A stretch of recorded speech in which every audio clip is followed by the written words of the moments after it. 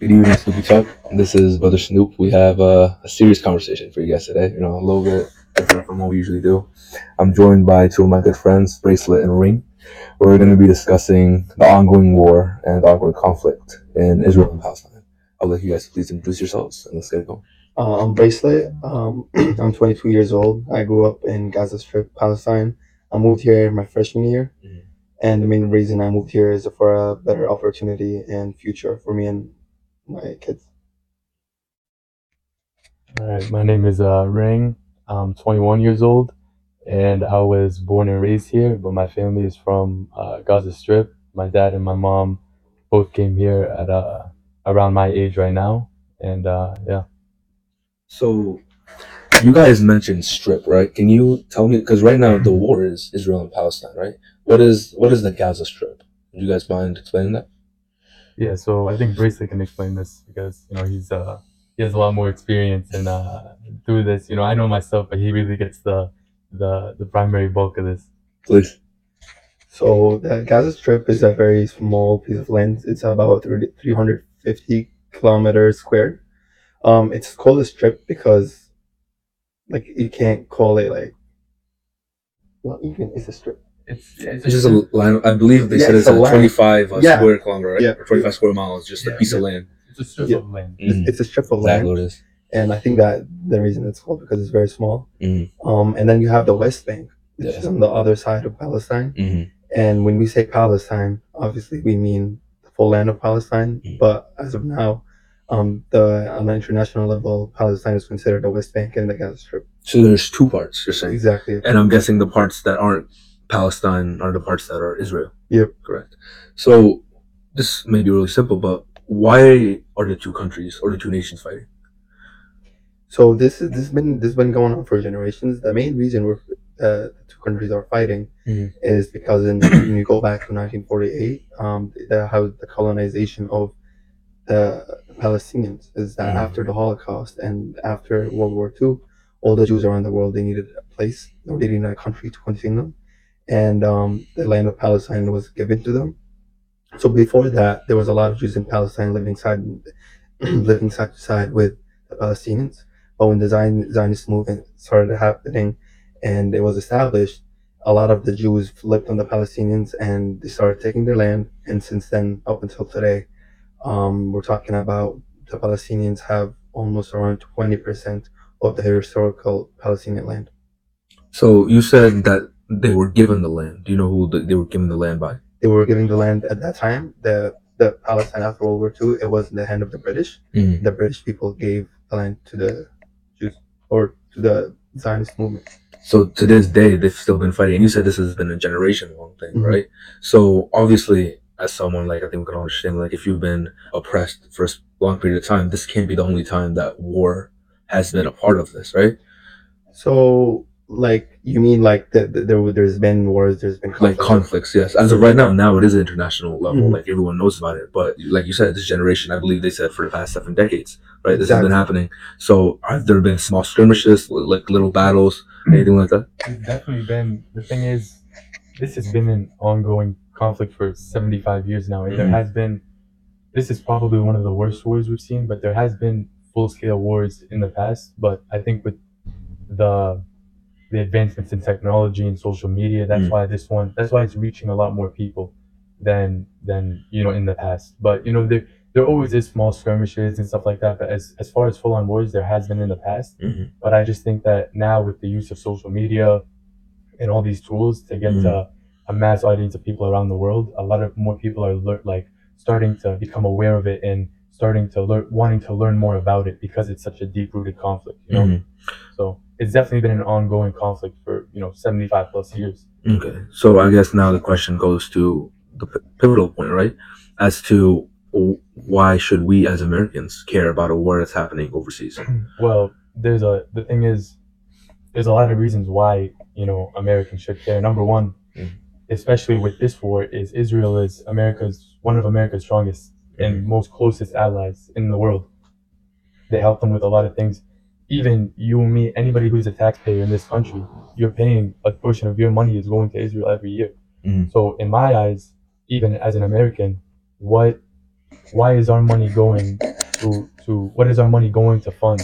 You know, because all these airstrikes, everything that's going on in Gaza right now, are being funded by American taxpayer dollars. You know, so it is important as an American for sure. So, but why is Palestine in the right? I believe I understand what you guys said, right? You guys have been oppressed for 7 decades, for 75 plus years now. But as we know, Hamas declared war. Hamas fired 5,000 missiles into Israel, right? So, what are your stances on that? What do you believe Hamas is? Well, Hamas is a product of what Israel has done for the past 75 years to the Palestinian people. You know, if you if you go and kick somebody out of their home that have generational sentimental value to them, you know, at one point all of Palestine was for the Palestinian people. There were people in other parts of Palestine who had to seek refuge in going to Gaza because they got kicked out. You know, so like it's a. You want to add? I feel like it's a reaction. And the thing is, if your land gets taken from you, if a house you own, and I come here and I kick you out of it, it's your natural instinct to fight me, to fight back. And a lot of people, that the thing is that all the media around the world right now is very like focused on the fact that Hamas started the war, but this is not the first war we've been in. Dude, this is the sixth war, and if you look back at it, the past five wars, Israel started it in 2008, and back then, social media and the Palestinian-Israeli conflict, like he said, it wasn't on an international level because right now we have social media. Like it's very easier to know what's happening around the world. But back in 2008, and I remember this, I was a kid, I was in school, out of nowhere, it's a normal day.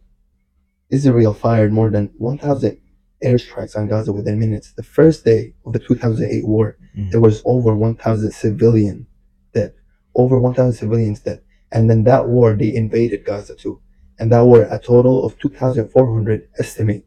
Okay, over like an estimation, 2,400 civilians. I'm talking purely civilians who were dead in 2008. And Hamas did not start no war. We did not start anything. You got 2008, you got 2012, you got 2014, you got 2021, and I'm talking about big events. I'm not talking about the daily abuse that the Palestinians get, that they get exposed to on a daily basis. Talking about We're talking Gaza Strip has been under blockade for 17 years, and I personally lived there most of my life up until I was 19. Talking about a place that you have 80% of the civilians of the population in Gaza Strip, 80% live under the line of poverty. And all the numbers I'm saying, I'm not pulling them out of my ass. I'm talking about international statistics by the UN and by international organizations. You have 80% of people living under poverty. You have in Gaza, the for this is like a slight example. Here you have, like, when you go to the bathroom, for instance, the sewage water. Yeah. In Gaza, we do not have, we don't have like Infrastructure. exactly. Basic infrastructure are the roads, the sewage system, the electrical line, basic infrastructure that you see here, highways, light poles. The basic infrastructure is they don't have that in Gaza. Is what he's trying to say. And adding to that, you have the sewage water, because they don't have infrastructure. It gets poured into the sea, the same sea people go on the weekends to, the same sea people swim into. That's just like a basic example of what's happening. Now put that aside, and you have electricity. Gaza, electricity is a privilege that we don't have. Like here, having electricity on a daily basis is something normal. And I was here for 3 years, and I got used to electricity. When I went back to Gaza this summer, and the electricity went out for a moment, I was like, "What the fuck happened? Like, this is not normal."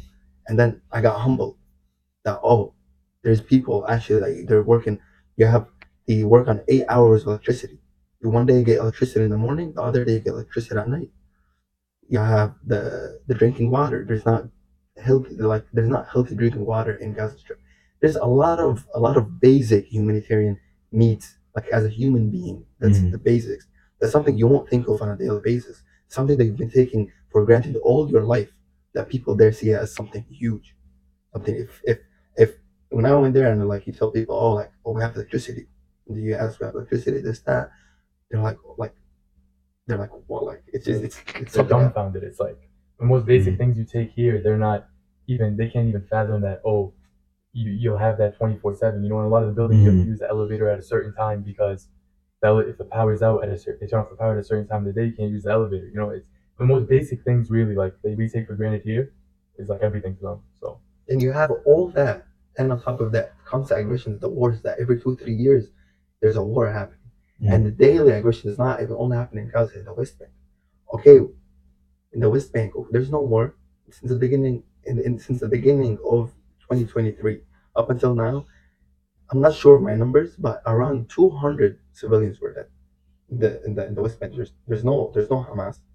Nobody started anything there. yeah, that's a big thing to remember too. That in the West Bank, they have what's kind of different about the two that you have to understand is that in I guess maybe what Yeah, please. You go with the low part of it, yeah, and then just waterfall. was this I know. In the West Bank and the Gaza Strip, the governing bodies are different. A lot of people don't understand this point. Gaza, the governing strip, the people who are in charge is Hamas. In the West Bank, it's a UN recognized governing body, the PLO. It's recognized by the UN. So imagine you're in Gaza. All these things are happening to you. Okay, Hamas is under control. The other side, which is the West Bank, and by the way, these lands aren't connected for the people listening who don't know that much. The West Bank and Gaza are not connected. The other side of your country has chosen the diplomatic route. And when you see what the diplomatic route has taken you to, there are still cities in the West Bank. Palestine, in the city of Hebron, there are maps outside that say there are roads that are red. Palestinians can't even walk on the roads. There's checkpoints outside of your house if you want to leave your house.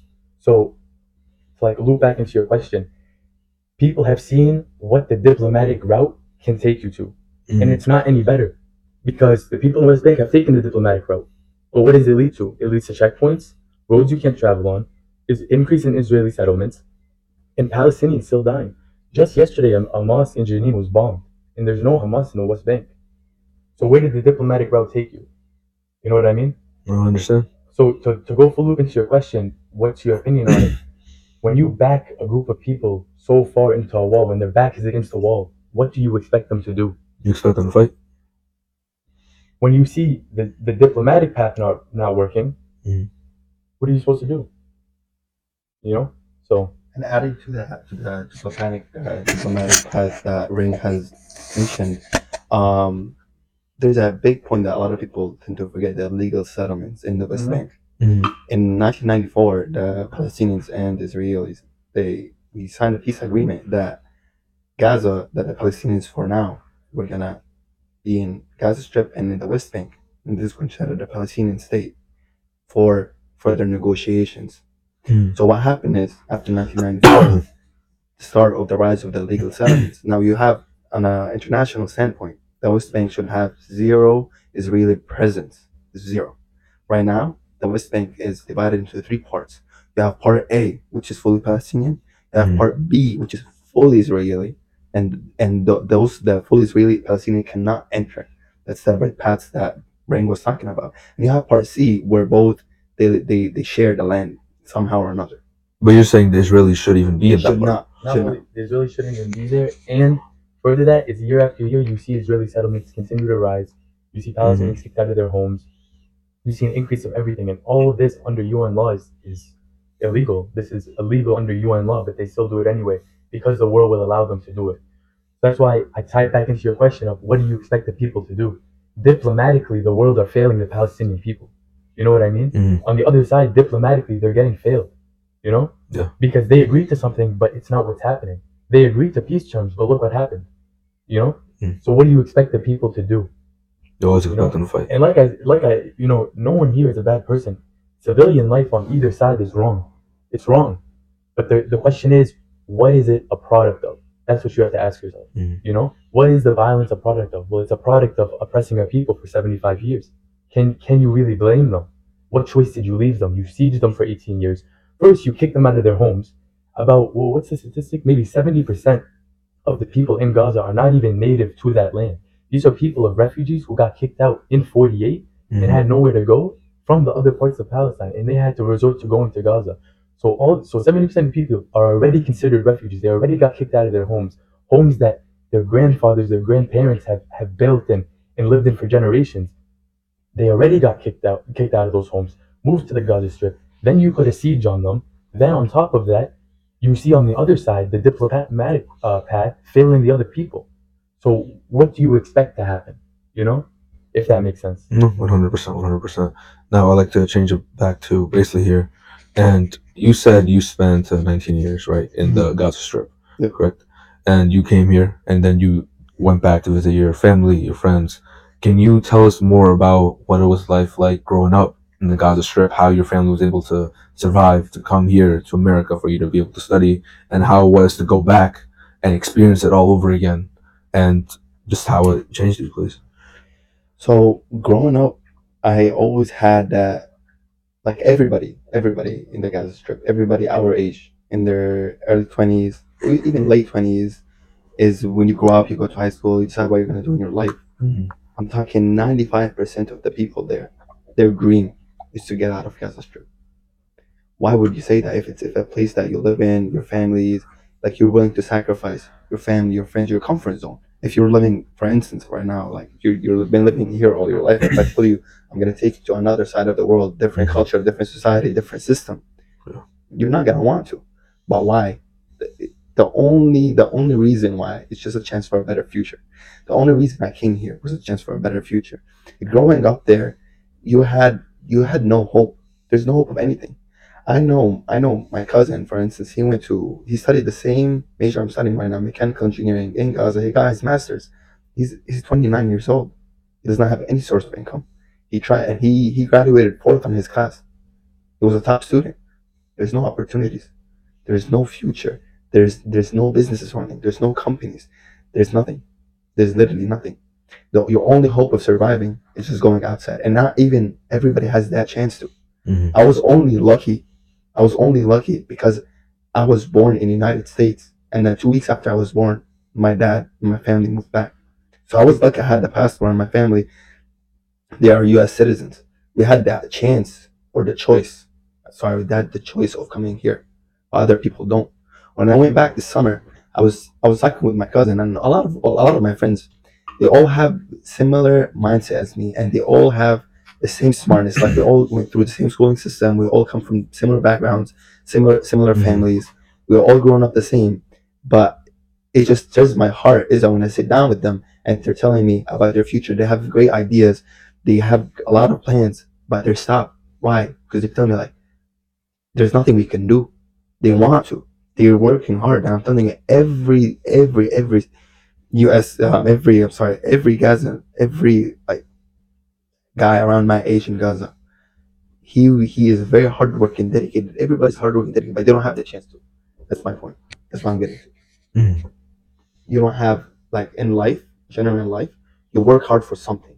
Yeah, you have a But then, goal. exactly. But there, you have no goal to work hard for.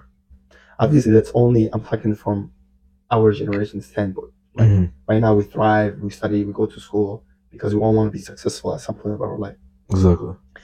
But yeah, but like I'm talking like you have kids, for instance, you have kids there, like they've been living like I'm talking about 80% they're poor people. So there's not a chance like here you get like on the weekends you get to go out with your friends, or for instance as kids we used to go to like amusement parks here, like you go to Chuck and Cheese, or you go here and there's nothing like that there. There's nothing. You go to your dad. Oh, dad, take me out. He doesn't have money. He barely has money to put food on the table for you. And the main problem in Gaza is poverty. There's no money. There's no money coming in investments in Gaza to make it better. It's nothing. It's a third world country, and Mhm. I feel like if you get a normal U.S. citizen here that's been living here and grew up here, and you threw them in Gaza, Yeah. just threw them there, I don't think everybody's gonna survive because the things people see, and also if you put all that aside, if the wars that people see, I was talking with my friend back home, and I was like, oh, like thank God, like you're good, you're safe, you're healthy. And I was telling me, even if I made it out of this war alive, I'm dead from the inside. And the thing is, this sentence, it could be used as a figure of speech, but I know he really meant it. That he's really dead from the inside. That people already before those wars happen, there's nothing, there's no hope for those people. And on top of that, you get a war, like you traumatize people, you give them like their hope right now is to stay alive. they're not even hoping of reaching their goals that they have in mind. Their goal and their hope is still alive. So how do you expect them like to live after this? Like on top of all that, on top of all the poor circumstances or the very low like life like standards, exactly Mhm. standards they're living, and on top of that, you make them go through wars, this and that. At the end of the day, they're like, "What's this life even for?" So yeah, Yeah, dude. No, that's a lot to process. I'll be honest, that is a lot to process. Um, Going back now, back to the U.S. and back to what's been happening with the current war. Sorry, I didn't mean to. Do you have your own personal story? Do you like to share? He has the most personal stories. It's just we want to shine light on what's really happening, right? And I'm sure you guys. He covered it to the T. The people are in despair. There's no hope. Mm-hmm. It's a very hopeless it's a very hopeless circumstance. The people don't have hope. The people don't have, and like the biggest point that he said, it's not that they're not capable, but at the end of the day, if you don't see physically where, for example, like what he said was cool, you could go to school, but to do what in the end? There's no companies there. There's no jobs there. There's no investments there. There's no, there's just not a lot of hope there at the end of the day. When you take out hope, there's nothing to believe in. There's nothing to believe in. There's nothing even to aspire for in life. Yeah. So I understand. It's, It is. It's very tough. and the other side of all of this, you have Israel. Mm-hmm. Israel, for instance, they're considered one of the. They are a nuclear superpower. Let's look at the straight facts, right? I did a little bit of research before I came in here. So Israel by itself, its country, it's a nuclear superpower. Palestine, on the other hand, is not, like we just discussed, right? Palestine is split into two different parts. One is a 25-mile strip, and the other has over, I believe, I could be wrong here, it's 100 or either 600 something checkpoints surrounding the whole thing, right? Now, I also have heard that Gaza, the 25-mile strip, is also the largest open-air prison in the world. Can you guys please explain that in more detail? Like, what is that title? What does it mean? And how did that title get achieved?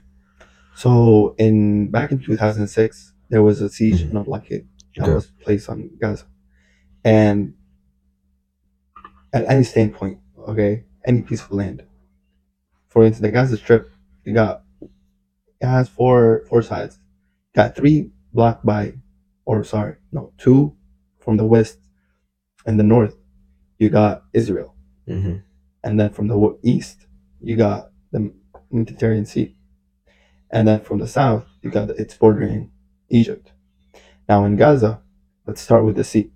The sea can't go more than 10 miles into the sea. Swimming, fishing, nothing. You have all of the navy, Israeli Navy, right? exactly, Israeli navy lined up 10 miles, around 10 to 20 miles into the sea. You cannot cross that. You cross that, you're dead. You cross that, you're dead. That's from the sea. And then you have also with that a big occupation in the strip is fishermen. Fishermen who go out to sea and fish, but even them, they can't go 10 miles beyond into. So they can't even really catch anything. They can't. It's everything is limited. Is what I'm trying to say. It's a big occupation there. It's fishermen and stuff like that. So. Yep. And you have Israel from the other side, from the west, and then you have from the north, you have Israel also, and there you have the border, one of the most watched borders in the world, and then you have Egypt, and then Egypt is also a border, and that what borders Gaza Strip with Egypt, there we have the only like land border that Palestinians could go through to travel. So why is it, back to your question, why is it an open air prison? Because you look around, you're surrounded by your oppressor. You look up, you have drones 24 hours, 24/7 drones that are surveilling Gaza from the north to the south, from the east to the west. And I don't know if you're familiar with the noises of the drone, but growing up, the noise of the drone, it was so normal to me that going outside of Gaza, the first time I left Gaza, and I really heard, I was outside in nature, like on the street, and I could hear like pure like quietness. I didn't believe it. You got drones watching you, so they're watching you from all around. Everything that's going inside of Gaza is like, it's either like, I don't know how to Monitored. Exactly. It's all monitored. Anything that goes in, anything that comes out, it's all monitored. It's not a free. The why it has the nickname of an open air prison. It's not a free space. Anything that goes in, anything that comes out is monitored. how many hours did it take you to travel? So when I traveled, and 3 years ago, when I traveled from the Gaza Strip to Egypt, it took me 36 hours to cross a land. 36 hours. 36 hours. When, if you put it on Google Maps, it should take you 4 hours. This summer, when I went back, it took me, when I was going in, it took me around, roughly, both times took me roughly around 20 hours. So yeah, so even going into Gaza, we don't have an airport. Mhm. People, you can't just book a flight, fly there, and that's it. You don't have a seaport. You don't have um, like the basic necessities for any country in the world. So yeah, that's why it's called open air prison. Is that there's a lot of stuff, like imagine your oppressor controls everything you have. Yeah, every Mhm. aspect of life is even in this war you saw it. What was the first thing Israel did? They cut off electricity. They cut off food from going in. They cut off water. Why were they allowed to do that? Because they control everything that It's goes also in a and out. human right, no? That's a human right, but they control everything: electricity, water, the Wi-Fi, Mhm. they control almost all aspects of basic things that we see around this room. That you take, they control all of it. I believe they're also going on to say that they're calling it an ethnic cleansing, For sure. right? This For is a sure. genocide. I've also read that the body count, right, the death count has totaled the Holocaust as of, I believe, last year. Of course. Yeah. That gets past it. Of This is the next genocide, and it's Yeah, happening right in our very eyes. Yeah, it's very I don't want to use the word funny, but Everything is unfiltered here. I Please. don't want to use that word. It's not the right word, but it's very ironic to see the people who went through that Mhm. then become the people Doing the same to who us. do the same to other people. It's very ironic. Mm. But that's what it is. I mean, they clearly, all this stuff about that they're targeting, trying to get Hamas with these airstrikes. Mhm. It's a load of shit. Like, I don't know if you saw the video, but they issued an alert for all civilians to go from the north to the south. I read that. When they issued that alert and people started flooding from the north to the south, they sent airstrikes on one of the roads, one of the main roads that connects the north to the south, killing civilians in cars. Like, there's literally a video of cars that you told to go south, and then they start bombing the south. Mhm. They say they don't target civilians, but they do, and that's with them trying to go through with the genocide and the ethnic cleansing, and they say they care, but they don't care. It's obvious. And adding to what Mr. Ring said, the where they bombed the predetermined route that Israel put for the civilians to flee from. There was two main roads, right? So Exactly. they bombed. You're telling me they bombed the own road that they gave for civilians. For civilians to move. They bombed that road. There's literally videos of it. But then you get into the whole other big side of this whole conflict is just the media and Mhm. how they are portraying. So I believe we've all seen, right, what's going on with the media, Yep. and or maybe I should say what's not been going on with the media. What are your guys' thoughts on it? Because I believe everywhere I look, right, I see only the Israeli inside. I very rarely do I see a Palestinian side portrayed in a just way Of course. in Palestine. Even I believe a couple days ago, by the time our viewers are listening to this, it might be maybe a week or so. But any translation, if you wrote Palestine in your Instagram bio, it translated to Palestinian terrorist. Yeah. Right? There's little things here and there. They call it a glitch. That's a pretty big glitch to say, right? I'll give you a clear example of this. The UN ambassador Mhm. went on to an interview with Piers Morgan. Mm. Mind you, the UN ambassador, that means that he's a part of the section of Palestine that is controlled by the recognized UN part, the Palestinian Authority. Democratic. Has nothing to do with Hamas. Has nothing to do with it. Completely other side. He chose the path of diplomacy in this whole thing. He is a UN ambassador. Okay. Mhm. Gets on the interview. What's the first thing that Piers Morgan asked him? Hamas. Do you condemn the actions of Hamas? Mhm. He has nothing to do with Hamas. He has nothing to do with them, and he represents a body of people who are being occupied directly by the Israelis. He represents those people.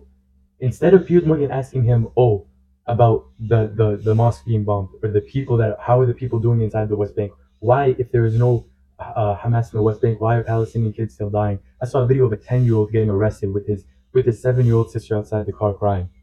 He doesn't ask about any of that, what's going on in his represented part, but goes straight to that. But then if you look at interviews where he's interviewing people of Israel, he doesn't ask them to condemn what they're doing. Mhm. Why, when you told people to flee from the north to the south, why did you bomb? You'll never find anybody question them, but it's always a question on us. Mhm. It's just like a clear if you see the two sides, Mhm. it's very clear to see that there are certain biases within the media of them taking sides. You know. Yeah. It's like today. I saw in somebody's story. They reposted the New York Times, Mhm. and the New York Times inside of everything that's happening in Gaza.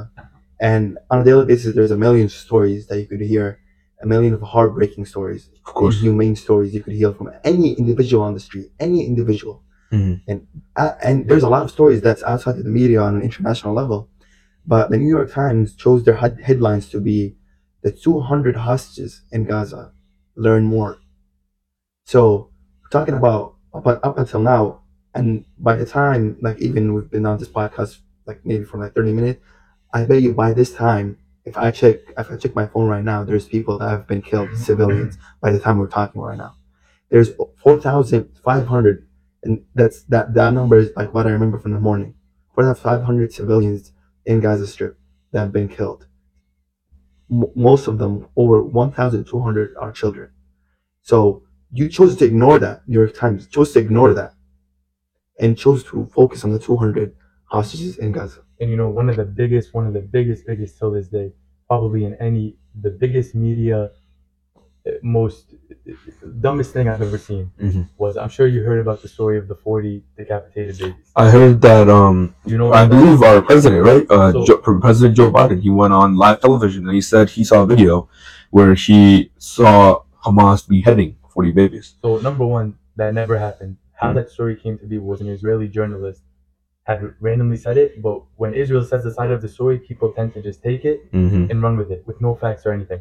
So that story had blown up that there was a video of 40 decapitated babies and this and that. It was never confirmed. It got so much hype to the point where the president of the United States went up and said it in front of on live television that that was a solid fact. That later that evening, the White House had to refute because he had actually never seen a video of And that there was no happen. proof, I believe, right? And Because there you was can't, no when you say something like that, people want proof. Exactly, but the White House had to come out and refute it. Now the Mhm. thing is, why he okay, decapitating babies, that's a horrible thing. But number one, it never happened. Number one.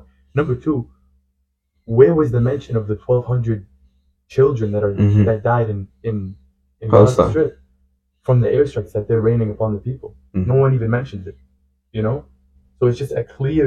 I mean, I've yet to see even anybody of like a big position like, but they won't even mention it, you know? So Even I believe I read something as well, recent news, a couple days again for our listeners. There was a bombing, right, of the hospital.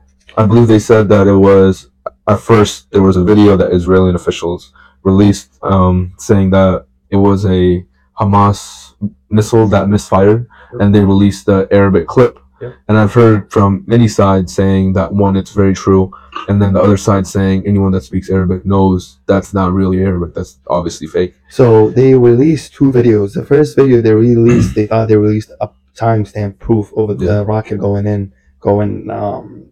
from Gaza Strip, falling on the Gaza Strip from Hamas.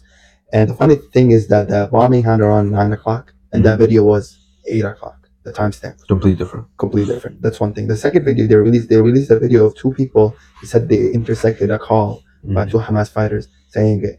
And as any person that speaks Arabic, you know that the accents of those two people were not from Gaza, because obviously if There's different dialects. exactly like here in Boston, there's a Boston accent. If you go to, for instance, to go to the south, there's a southern Or accent. New York, Exactly, chopped New York. cheese. Everybody knows. So you know that that's not them. And the funny thing is that after they bombed it, and then one of their ministers tweeted about it, and then we saw the world's reaction. He deleted this tweet, and the funny part is that everybody has that proof. If I go through my phone right now, I could find out the tweet that he tweeted. He said we killed Hamas fighters hiding in a hospital, and then after he saw how the disaster he caused.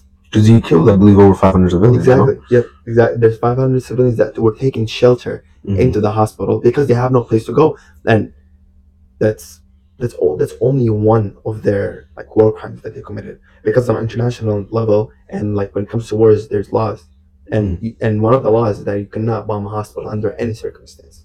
You cannot kill civilians under any. You can't purposely kill civilians. I believe that's just that just goes. Yeah. Exactly. I mean that whole hospital thing. I mean, it's a classic. It's a classic Israel move. They've done this time and time again. I don't know if you're aware with the reporter that happened. Her name was Shireen. She was a journalist, and she had gotten in the middle of some like a clash between Palestinian fighters and Israel fighters. She was a reporter for Al Jazeera. Al Jazeera. She was a journalist. Okay. And when she died, it was a huge thing when she passed. When she passed, like she had got shot, and Israel when it first happened, we were like the Palestinians were saying it was an Israeli soldier that shot her, and they were saying that it was us who shot her, even though there was evidence. There was clear evidence that they had shot her. What they do is in the beginning they lie. They straight up lie in the beginning. And what they do is they wait for things to calm down when nobody's really paying attention anymore, and that's when they'll tell the truth about what happened. They admitted to her death. What, like 2 weeks? Yep, they admitted to her death, and she got sniped in her neck. So it wasn't a round shot from anywhere. She was purposely killed.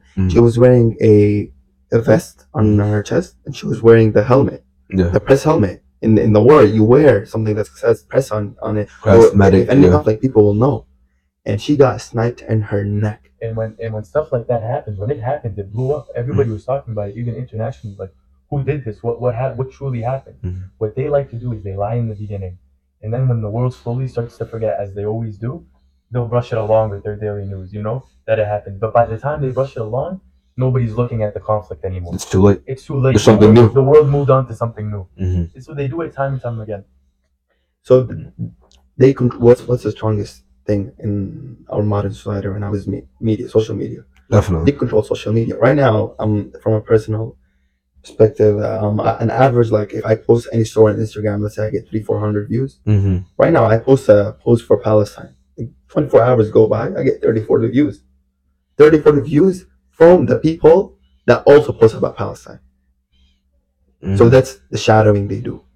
They on Facebook purposely shadow ban. Exactly. On Facebook, on Meta, all the Palestinian posts, they take them down. The Israeli posts, they keep them up. Yeah. And that's just small examples. Also, to go back to the hospital, actually, in the clip of the clip of them speaking Arabic, what they had said in the clip was that they fired a missile from the cemetery behind the hospital and failed in falling down. Later that day, when they had a press conference, one of the head of defense, or one of those people high up in Israel, went up and had a press conference about the hospital. He showed a map of where they expected the Hamas rocket to come from, and it was not in the cemetery. But the phone call said, so was it in the cemetery or was it not in the cemetery? Their stories just don't match up. Don't line. With that whole hospital thing, their stories just do not match up at all. I wanted to say, going back to the war crimes that we were speaking of, I've also read and I've seen, or not seen, right? I've seen videos of Israel using phosphorus gas. I may be pronouncing this wrong, but for our listeners, can you guys please describe what that is, what it entails, and how that by itself is a war crime? So by UN standards, chemical warfare is banned. You're not allowed to use chemical. Phosphorus is a chemical that I'm not honestly.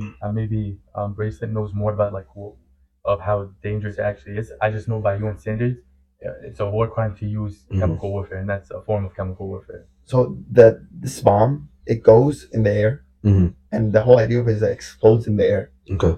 And then when it explodes, it rains down phosphorus. Exactly, it rains down, and phosphorus burns down anything that's used in its way. I believe they said it's very flammable, right? And it's something that you can't put out. Like, it's not by a fire extinguisher or by water. And it's something that burns. Like, if it gets on your skin, I believe I read, if it gets on your skin, it will burn to the bone.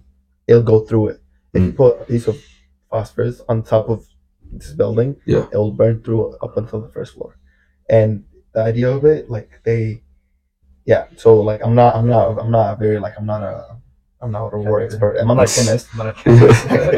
But like I'm just like I've seen it with my own eyes. And I was a kid, but I've seen it with my own eyes.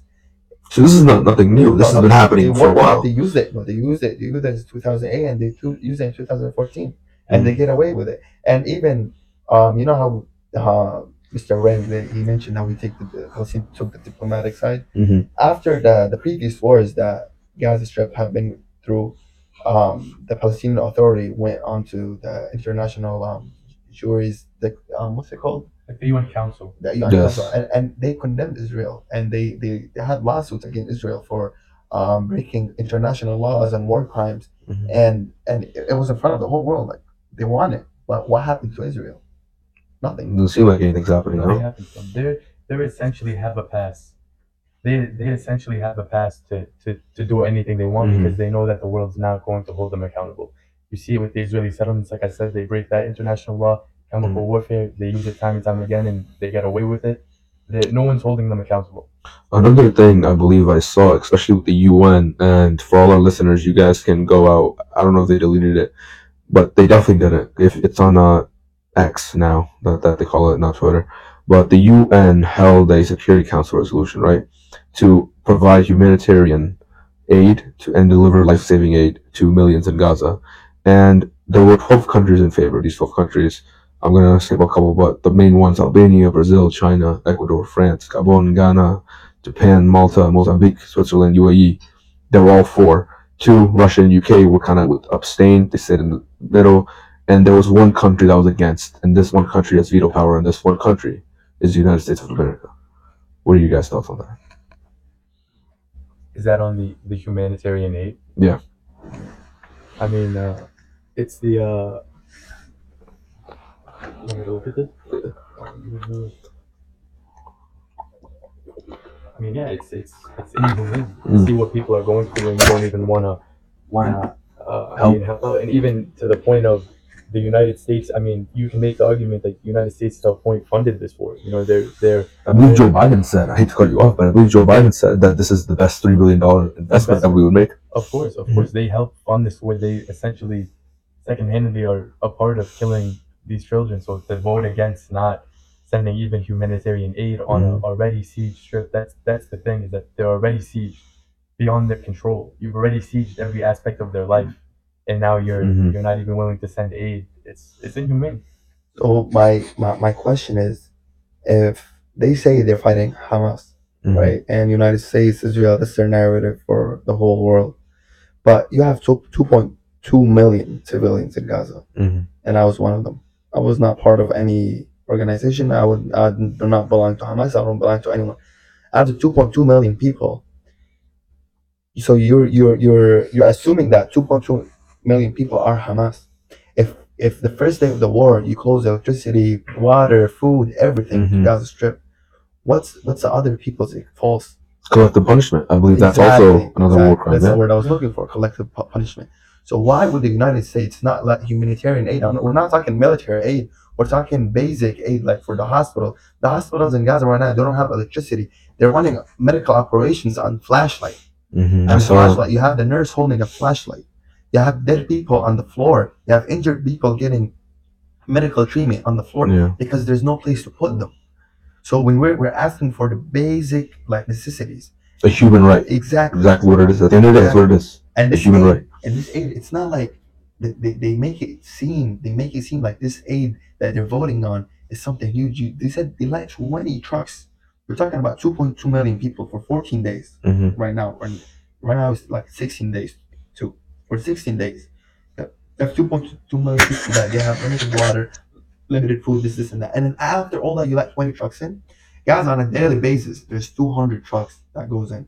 So after six, and then you give me 20 trucks. What's 20 trucks gonna do? And then you answer the 20 trucks, the 20 trucks they let in is only enough for 30,000 people.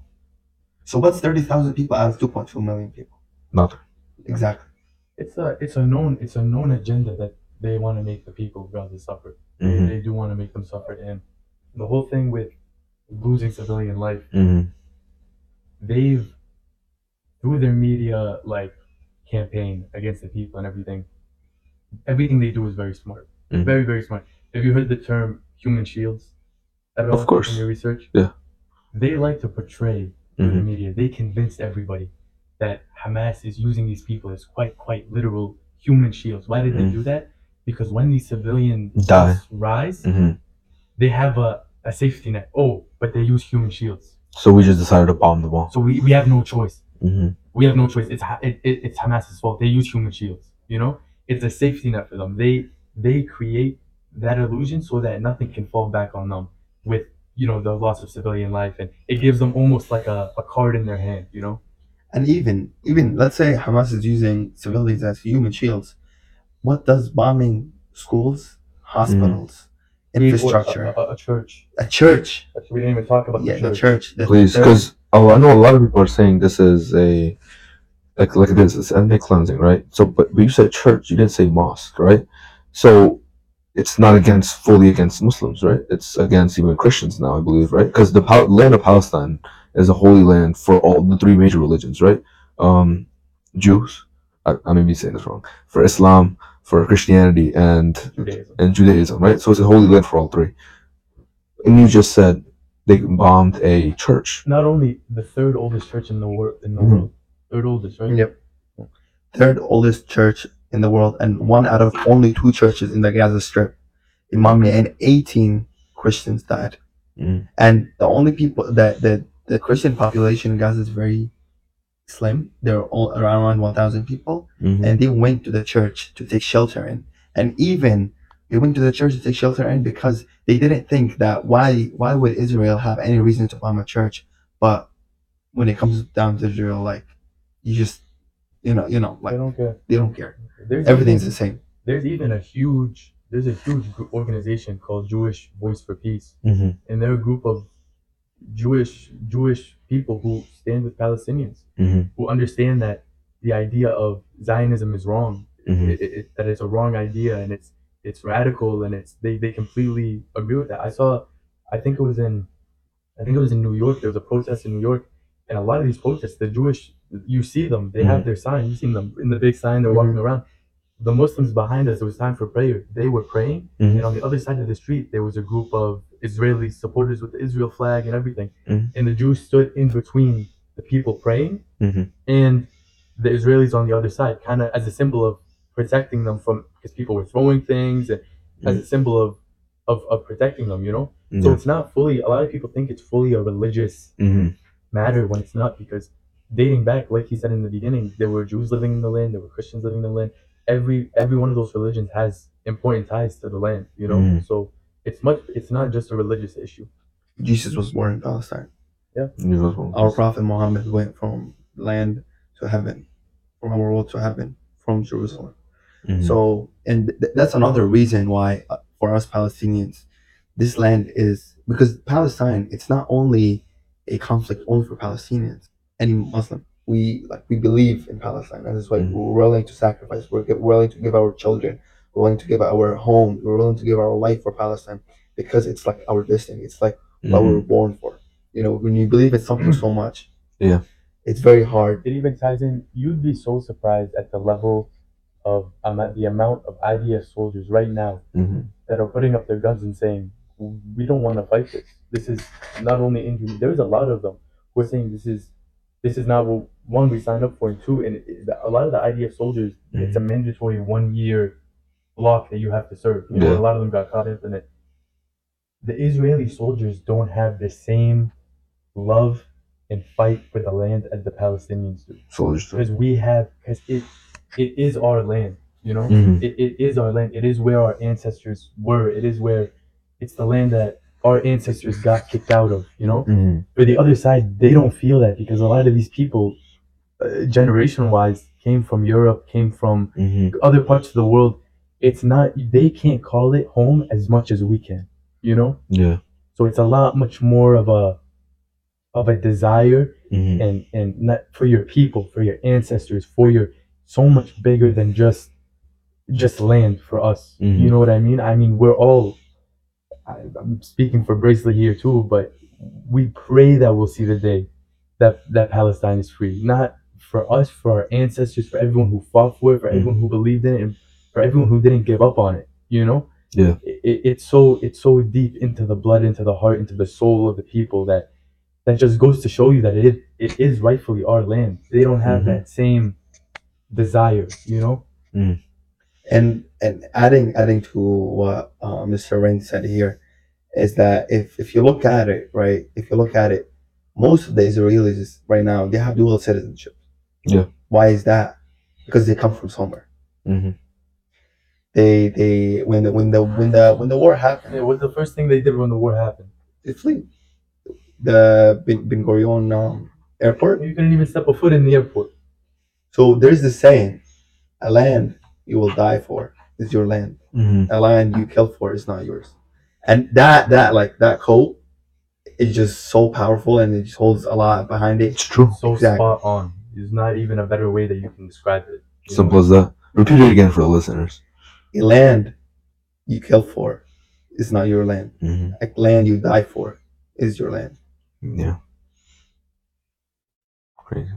Going back into the human rights issue, right? When I'm going to tie this all back in again, why should we as Americans care, right? And I understand you guys just said about the whole land aspect. You guys were there from the beginning. It's your land, right? But the average American, at the end of the day, right, for them, it's two opposing countries on the other side of the world fighting over it. So why should the average American care? From what I've learned from my two guests right now so far, you should care if you're a human. That's, Right. Well, that's the thing I think that I could show up. Please continue. Well, the thing, you know how Bracelet said that if you take the average American here and put them in Gaza, they wouldn't survive? Well, this isn't really answering the question directly, but I'm going to get to it. The problem is, I feel like that in America specifically, people kind of they lack basic human integrity and human compassion because life is so great here. Mhm. You know, there's a lot of people who don't have a there's a lot of people who live here that don't have a channel to any other part of the world, so they don't know how things can be. They don't have they don't have even an idea of they can't even fathom the fact of some of the things that you have went through, for example. So I feel like it kind of limits their ability to be compassionate with others. Mhm. Because the basic answer to this question is you should care because You're all a human. Yeah. we're all human. And it has to go. You have to realize that not what you live here, what you have here, the basic things that you get here, everything from the second you wake up to the second you leave your bed, from the second you get back into your bed, everything is truly a blessing. Everything. And I think a lot of people here just simply don't understand that, and that's why the question gets brought up of even why should we care. Mhm. That shows the question of why should we care tells you so much. Because it shouldn't even be The there. fact that question is even being asked, Mhm. these are humans. Why are you even asking that? You're a human too. Yeah. So it's just the only answer to it really is we're all humans. I don't know how even you can see some of these videos online and not even tear up a little bit. Yeah. It's awful. What's their fault for being, like they were Palestinian. born? Yeah, they were born on the wrong side of the world, for instance. And even like let's and adding to Palestinians, our people in like Syrians, Iraqis, Afghanistan, all the people all in the Middle East, like the Iraqi war, 1 million Iraqi died. There's a lot of stuff going on in the Middle East, a lot of things that's happened all over the years, Mm. but they make it seem that the people living there, the life of an average person living there is not as worth as a life is living here. They dehumanize people there. Making it easier. Exactly. Mhm. We've seen that time and time again. I mean, on October 7th, the attack, like I said, civilian life it's always terrible. The Mhm. loss of civilian life. But my question is, where was the world in the past? Let's not even go back 75 years. In the past 5 years, who was standing up for us Palestinians when we were dying? I don't think When the average person really did it knew. even get brought up? Not only did it even get brought up. So my whole point is, okay, civilian life is wrong. The loss of civilian life is wrong. Okay, but don't value the loss of a civilian Israeli life more than the loss of a Palestinian life.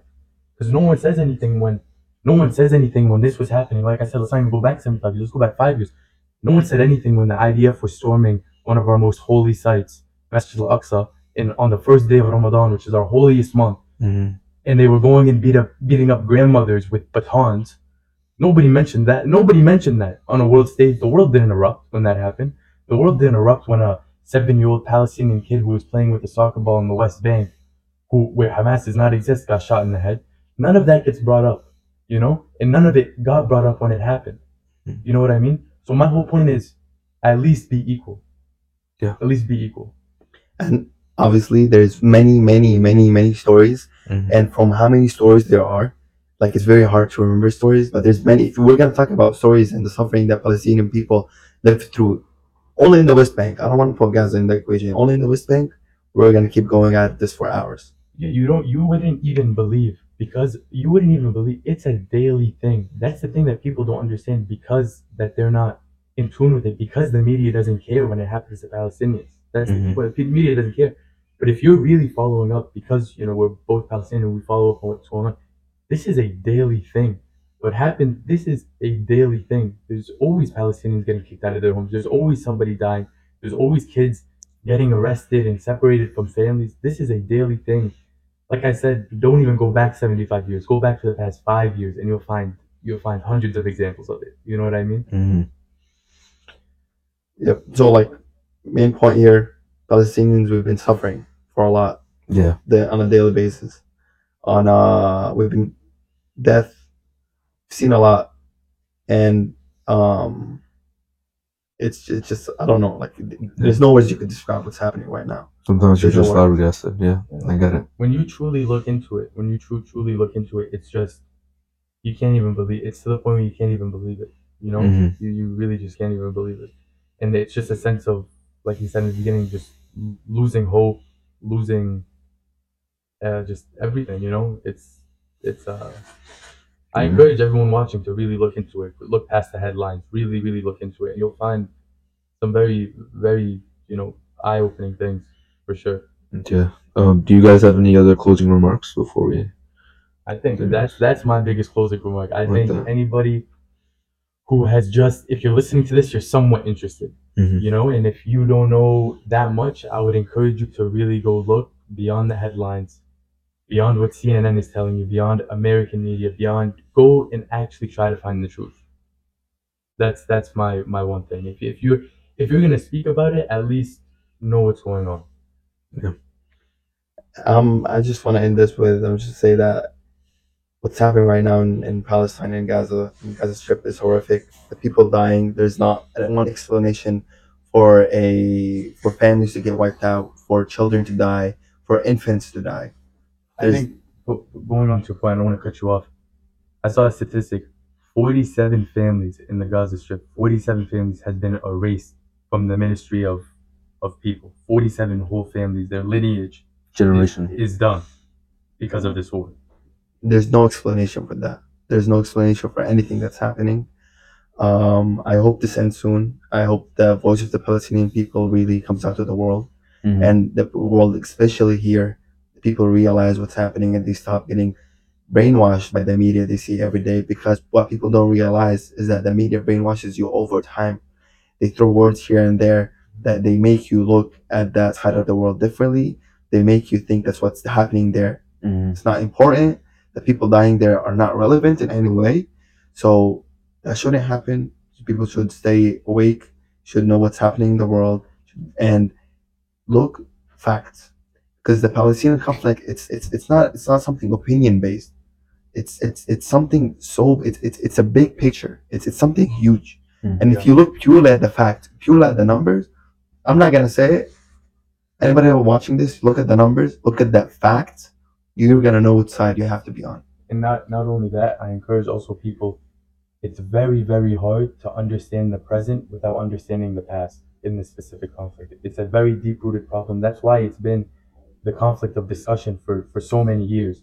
So don't base everything on the present, and you really have to understand the past and what has led up to the present to truly understand what is going on.